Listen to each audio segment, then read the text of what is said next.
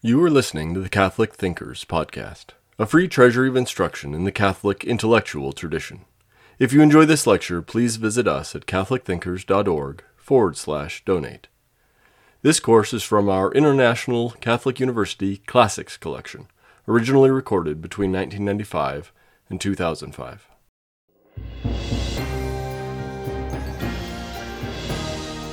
The topic of this lecture is assisted reproductive technologies. The growth of modern science in the understanding of human reproduction and the simultaneous growth of modern technology have had significant impact in the field of human reproduction. This combination of knowledge and technology have expanded the power of the human being over the accomplishment of reproduction. Knowledge and technology are human goods insofar as they are directive of and used for human flourishing. The accomplishment of reproduction is a human good if it contributes to the true human flourishing in morally acceptable ways. The focus of this lecture will be on assisted reproduction, that is, reproduction accomplished by the union of the egg and sperm through technological means to assist in their union. Human reproduction by way of asexual means, cloning, is a topic treated separately in these lectures. From the outset, it is appropriate to acknowledge that the existence of a child is a good, that children are among the goods toward which marriage inclines, and that the accomplishment of children as one of the ends of marriage must intend the good of the child as well as the good of the parents. This lecture will present, first, advances in reproductive technology, second, the teaching of the tradition as that tradition informs and guides the use of the new reproductive technology. Third, it will present some of the ethical problems that arise in the use of the new technology. And fourth, it will examine some of the practices and problems that have arisen in the contemporary culture which accept scientific progress and human desires as the only criteria in determining the goodness of an act. To set the real-world context for technological assistance in reproduction, it is appropriate and necessary to understand the need for such technology.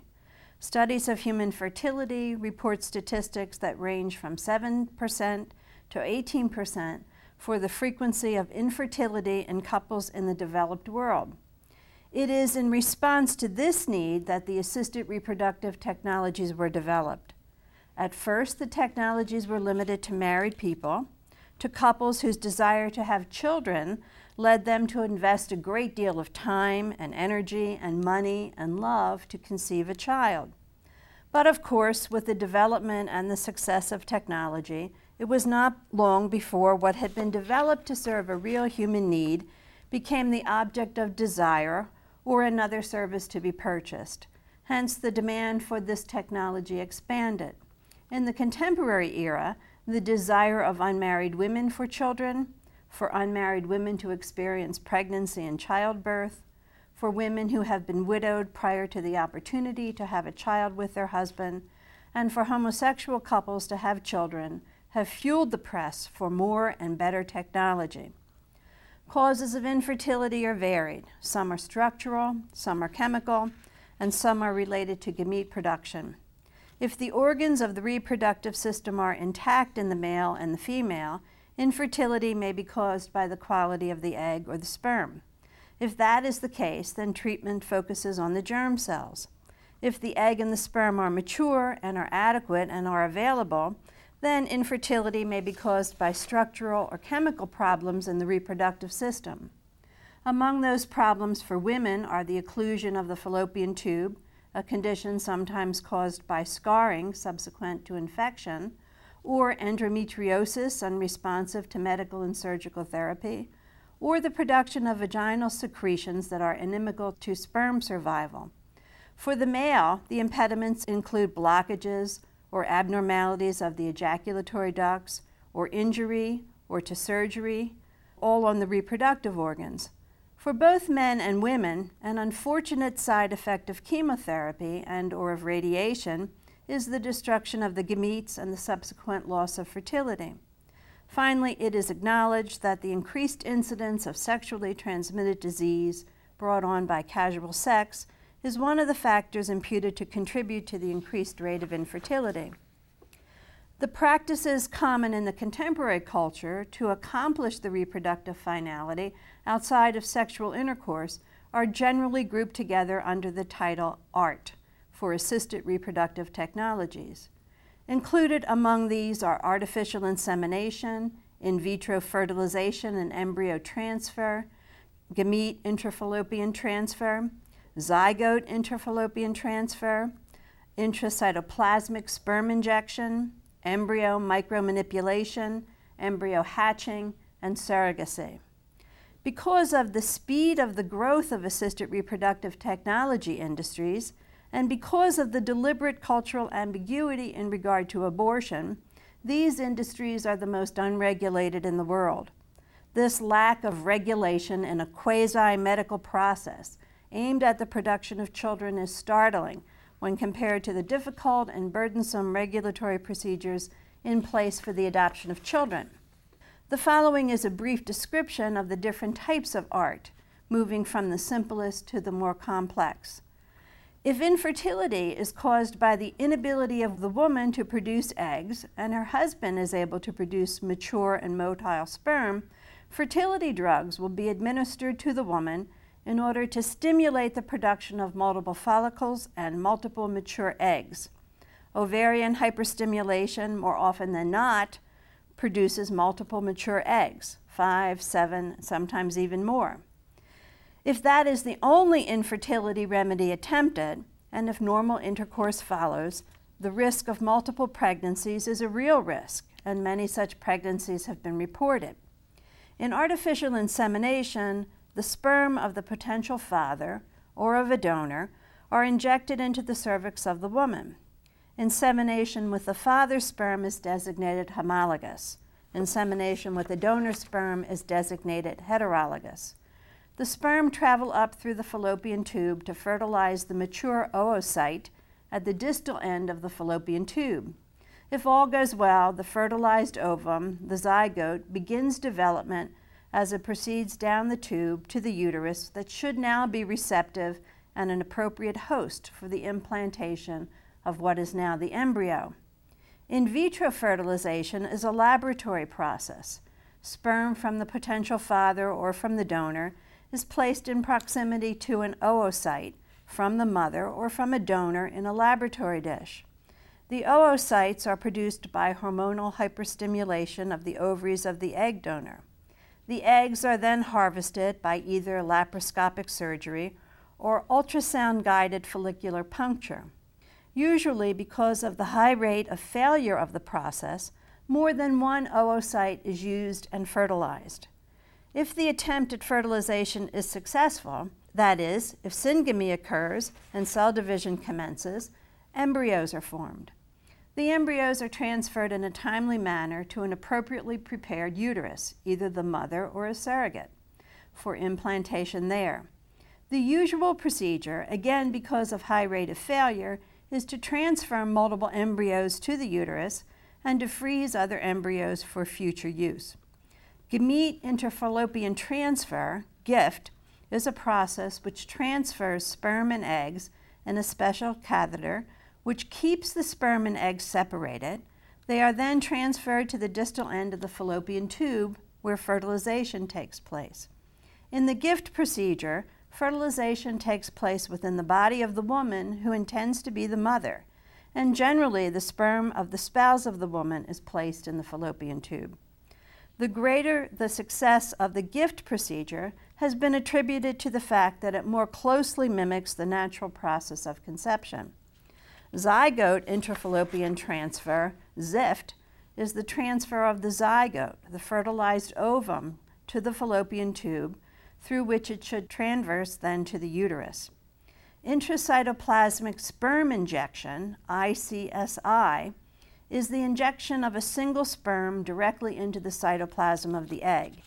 This procedure is done when the concentration of sperm is low, or when the sperm evidence poor motility, or when the sperm supply is limited, such as in the case in men who, on account of illness or medical treatment, have stored sperm for the use in generating biologically related children.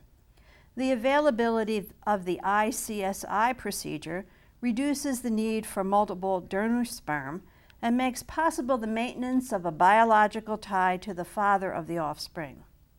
Embryo micromanipulation is a process in which the sperm and/or the egg are manipulated through microscopic procedures that enhance the quality of the sperm and the egg to increase the possibility of fertilization. Assisted hatching is a procedure that modifies the zona pellucida, the membrane which surrounds the egg, by opening the membrane or thinning the membrane to facilitate embryo hatching and the subsequent implantation of the embryo into the wall of the uterus. To all of these manipulations of egg and sperm, the possibility of surrogacy must be added. As methods of reproduction have been expanded, so too have methods of surrogacy. Now, the idea of surrogate motherhood is not new. Recall Abram and Sarah and Hagar, and recall, too, the problem that followed. Biblical surrogacy, though, required sexual intercourse. The new techniques require sexual intercourse unnecessary for surrogacy. For completeness of treatment, there is a distinction to be made between two types of surrogacy. In traditional surrogacy, a woman is inseminated by sperm for the purpose of conceiving and bearing a child for someone else. The woman is the donor of the egg, and therefore she is, by that genetic material, biologically related to the child. Once the child is born, the child is given over to the commissioning couple or to the commissioning person to be reared by that couple or by that person. In gestational surrogacy, the child is not conceived in the body of the woman who will carry the pregnancy forward and give birth. The child may be conceived in any one of the many ways described in the assisted reproductive technologies and transferred then to the body of a female for gestation. This makes possible a variety of different relationships. The child may be genetically related to either or both the commissioning parties, or to none or neither of the commissioning parties. This complexity leaves open the possibility that a single child may be related to an egg donor, a sperm donor, a gestational woman, and a rearing person or persons. All issues regarding the reproductive finality, whether to have children or to avoid having children, are to be addressed within the tradition's understanding of marriage. Marriage is understood in the Roman Catholic tradition to have an essential nature, to have several finalities or ends to be accomplished within marriage, and to exercise governance over the reproductive finality from within the understanding of the nature of marriage. Within the tradition, knowledge about the nature of marriage resides in many sources. Among those sources are the scriptures, the two signs of marriage, the natural law, understood as the work of human reason in its apprehension and affirmation of the goods of the ends of marriage, and in its command to actualize the goods of marriage, and finally in the teaching of the magisterium as it applies to the wisdom drawn from these scriptures to the advancement of science and medicine. The scriptures address marriage in the very first book, the book of Genesis. The divine institution of marriage was from the beginning, in God's creation of man and woman, in God's image and likeness for each other, in God's creation of man and woman so that in their union they may become one, and in God's command that they be fruitful and multiply, fill the earth and subdue it. What is being affirmed here is that marriage has as its nature a union of one man and one woman, that human beings are to exercise providential creative power, and that children are understood as a good of marriage. The two signs of marriage are the love of Christ for his church and marital intercourse. Thomas Aquinas developed the theology of the two signs in the Summa Theologiae. The love of Christ for his bride, the church, is the sign which signifies the reality of marriage.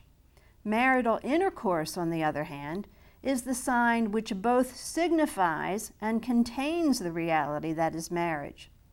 There is then a correspondence between marital intercourse and the nature of marriage, and on natural law principles, there is a claim that the understanding of both is the same.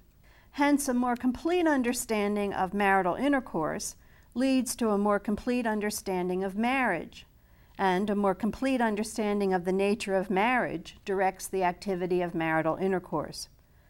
The modern treatment of the nature of marriage in the tradition begins with Costi Connubii and moves forward from there to the encyclicals of Pope John Paul II. While it is not possible to present the teaching in full or the development of the teachings on marriage, it is appropriate to present the essential elements of the teaching. In setting down the nature of marriage, Costi Connubii maintains that marriage is a divine institution. As divinely instituted, marriage has a specific nature. Inasmuch as marriage has a nature, men and women are not free to define what marriage is. Men and women are at liberty to enter into marriage with a particular person by a free will decision, but they are not free to choose the nature of marriage. The essential elements from Costi Connubii to John Paul II are these. First, marriage is an intimate partnership of love and life. Second, there are two essential aspects of marriage, procreation and union. Third, the essential marriage is conjugal intercourse. Fourth, there is an indissoluble connection between the unitive signification and the procreative signification in the conjugal act. In all of his writings on marriage and the family, Pope John Paul II maintains the focus on family as grounded in marriage as a consortium totius vitae. Family and marriage are inseparable. The gift of self and love has spousal meaning. This meaning requires respect for the biological laws inscribed in the persons of the spouses. Procedures that are inconsistent with respect for life and bodily integrity, procedures that are inconsistent with respect for the family and respect for the origin of the child, procedures that are inconsistent with respect for the integrity of human sexuality are not morally acceptable. The religious and ethical directives for Catholic healthcare institutions are framed from within the understanding of the nature of marriage. These directives guide practices for Catholics and Catholic institutions. Directives 38 through 42 focus on issues of assisted reproduction. Assistance to married couples in attaining the reproductive finality of marriage is permitted so long as this assistance respects the inseparable bond between the procreative end of marriage and the unitive end of marriage. The nature of marriage as a union between one man and one woman, and a union within which children are to be born, requires that the gametes be the gametes of the couple who are united in a specific marriage act.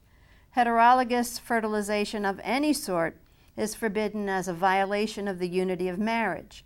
Directive 40 forbids heterologous fertilization as contrary to the covenant of marriage, the unity of the spouses, and the dignity proper to parents and child. The directives, recognizing the human embryo as a living, developing human being, prescribe any reproductive assistance that involves the destruction of embryos. In addition, the directives forbid the use of any reproductive techniques that involve the production of embryos with the intention of not implanting the embryos. Surrogacy is forbidden as violative of the unity of marriage, a third-party intrusion by the gestational mother and by technicians, and as violative of the unique relationship between mother and child. Commercial surrogacy is viewed as violative of the dignity of women, and especially of poor women, inasmuch as it views women as objects for reproduction and as it presents an occasion for poor women to exchange the use of their bodies for money. Within the religious tradition, then, assisted reproduction is very limited, perhaps limited only to the gift process. In addition to the violation of religious principles of the tradition, there are other potential harms in the art process for intended offspring, for mother, for family, and for society. The first harm is the potential for physical harm to the intended offspring. There are increasing reports of the frequency of less than desirable outcomes with the use of assisted reproductive technologies. The reports also indicate that the more complicated the procedure, the greater the risk of undesirable outcomes. A recent study at a major teaching hospital with a level 3 perinatal center reported increases in premature births, defined as births less than 37 weeks of gestation, and an increase in low birth weights, where low birth weight is defined as less than 2,500 grams. Assisted reproductive technologies were listed, along with other pregnancy complications, as a significant contributor to the problems of premature birth and the problem of low birth weights. The Perinatal Center reported a 9.5% rate of prematurity, where a 6 to 8% rate might be expected, and a 7.6 rate of low birth weight, where a 5 to 6 rate might be expected.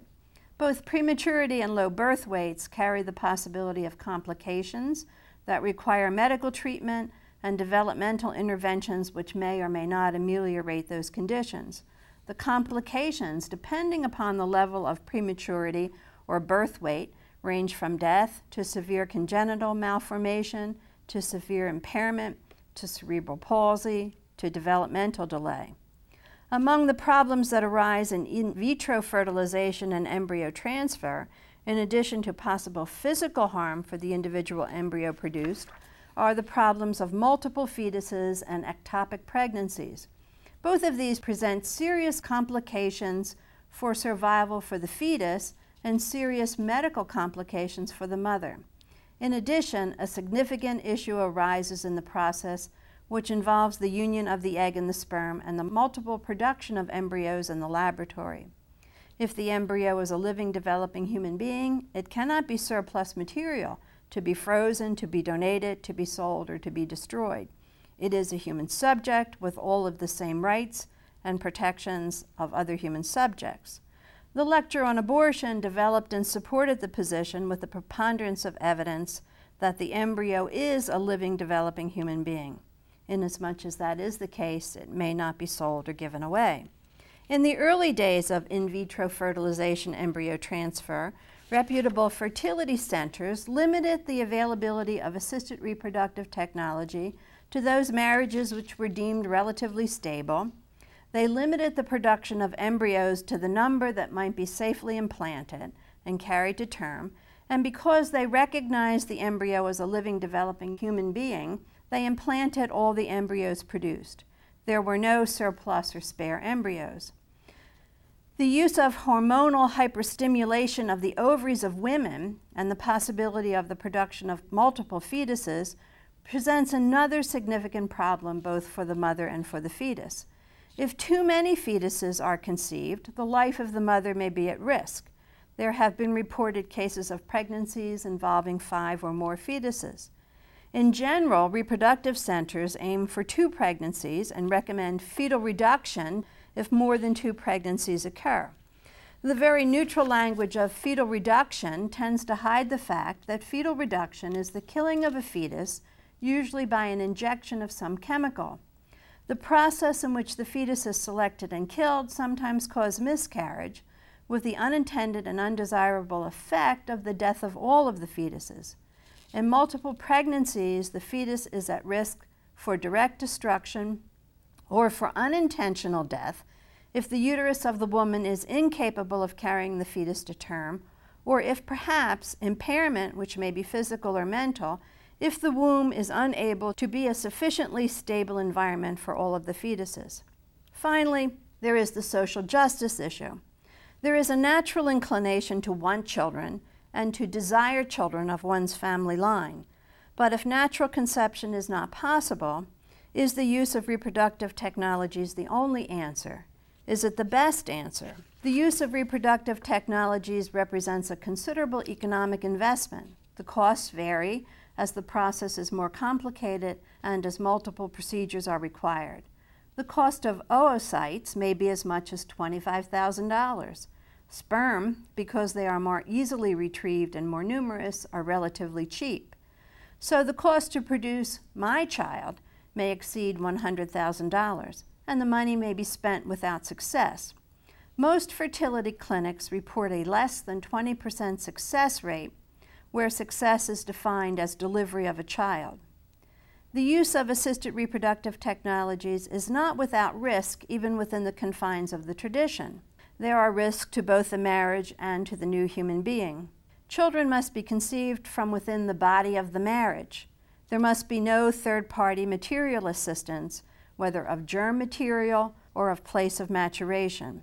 The intimacy of marriage of necessity becomes open to the pressure of technicians and of scientists who have the expertise to assist the couple to attain the good of procreation. Couples must be made aware of this intrusion. Couples must take appropriate means to protect their intimacy and to protect one another. Technicians and scientists who will assist the couple must be sensitive both to the dignity of the couple and to the sacredness of the new life whose existence they, with their special technical skills, are now privileged to serve. We hope you enjoyed listening to Catholic Thinkers. Please visit us at catholicthinkers.org/donate to help us keep this content free.